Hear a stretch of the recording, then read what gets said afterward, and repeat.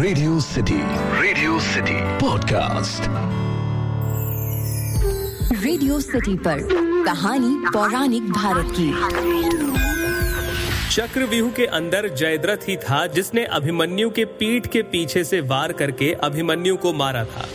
Radio city पर मेरा नाम है अखिल और आप सुन रहे हैं कहानी पौराणिक भारत की, एक ऐसा पॉडकास्ट जहां मैं रामायण, महाभारत, पुराण, लोकगीत, लोक कथाओं से ऐसी कहानियां लेकर आता हूं जिनके बारे में ज्यादातर लोग नहीं जानते। जैसे आज मैं महाभारत के किरदार जयद्रथ के बारे में आपको कुछ बताने वाला हूं। जैसे सबसे पहले तो ये कि सिंधु सभ्यता महाभारत काल में मौजूद थी। महाभारत में इस जगह को सिंधु देश कहा गया और इसी देश के राजा थे राजा जयद्रथ, जो कौरवों की तरफ से लड़े थे। जयद्रथ का विवाह धृतराष्ट्र की पुत्री दुशाला के साथ हुआ। इस हिसाब से जयद्रथ दुर्योधन के जीजा थे। जुए में जब पांडव सब कुछ गवा चुके थे और वनवास काट रहे थे, तब जयद्रथ की बुरी नजर द्रौपदी पर पड़ी। उसने द्रौपदी के सामने विवाह का प्रस्ताव रखा, लेकिन द्रौपदी ने इसे ठुकरा दिया। ठुकराए जाने के बाद जयद्रथ ने द्रौपदी को जबरदस्ती पकड़ लिया और उसे रथ पर ले जाने लगा। ऐन मौके पर पांडव पहुंच गए और उन्होंने द्रौपदी को बचा लिया। भीम ने तब जयद्रथ की खूब पिटाई की और द्रौपदी के आदेश पर जयद्रथ के सिर को मुंडाकर उस पर 5 चोटी रखने की सजा दी, ताकि जनता के सामने उसका घोर अपमान हो। युद्ध में चक्रव्यूह में अकेला फंसा अभिमन्यु जब रथ का पहिया उठाकर 7 महारथियों से लड़ रहा था, तब जयद्रथ पीछे से आकर उनकी पीठ में तलवार घुसाकर अभिमन्यु की हत्या कर देते हैं।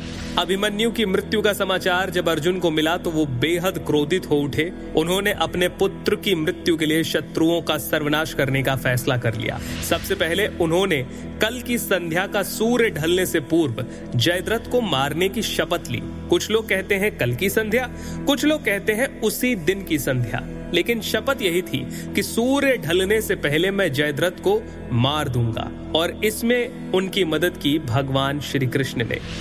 दुर्योधन को जब अर्जुन की इस शपथ का पता लगा तो उन्होंने सोचा कि अगर जयद्रथ को बचा लिया जाए तो शायद अर्जुन स्वयं आत्महत्या कर ले। इसीलिए उन्होंने जयद्रथ को सेना में सबसे पीछे रखा। पूरे दिन लड़ाई हुई और दिन छिप गया। जैसे ही दिन छिपा, दुर्योधन हंसने लगा और अर्जुन से कहा कि देखो, दिन छिप गया और तुम जयद्रथ को नहीं मार पाए। जयद्रथ सेना से बाहर निकला। जयद्रथ को देखकर भगवान श्री कृष्ण ने अपनी माया हटाई और सूर्य देव एक बार फिर से आसमान में दिखने लगे। अर्जुन ने धनुष उठाया और जयद्रथ का वध कर दिया। तो ये थी महाभारत के किरदार जयद्रथ के बारे में कुछ जरूरी बातें। वैसे जयद्रथ से जुड़ी और भी कई कहानियां हैं और भी कई बातें हैं जो मैं आने वाले पॉडकास्ट में आपको बताऊंगा। फिलहाल के लिए इतना ही। आपको आज का पॉडकास्ट कैसा लगा मुझे जरूर बताइए। ईमेल लिखिए podcast@myradiocity.com पर।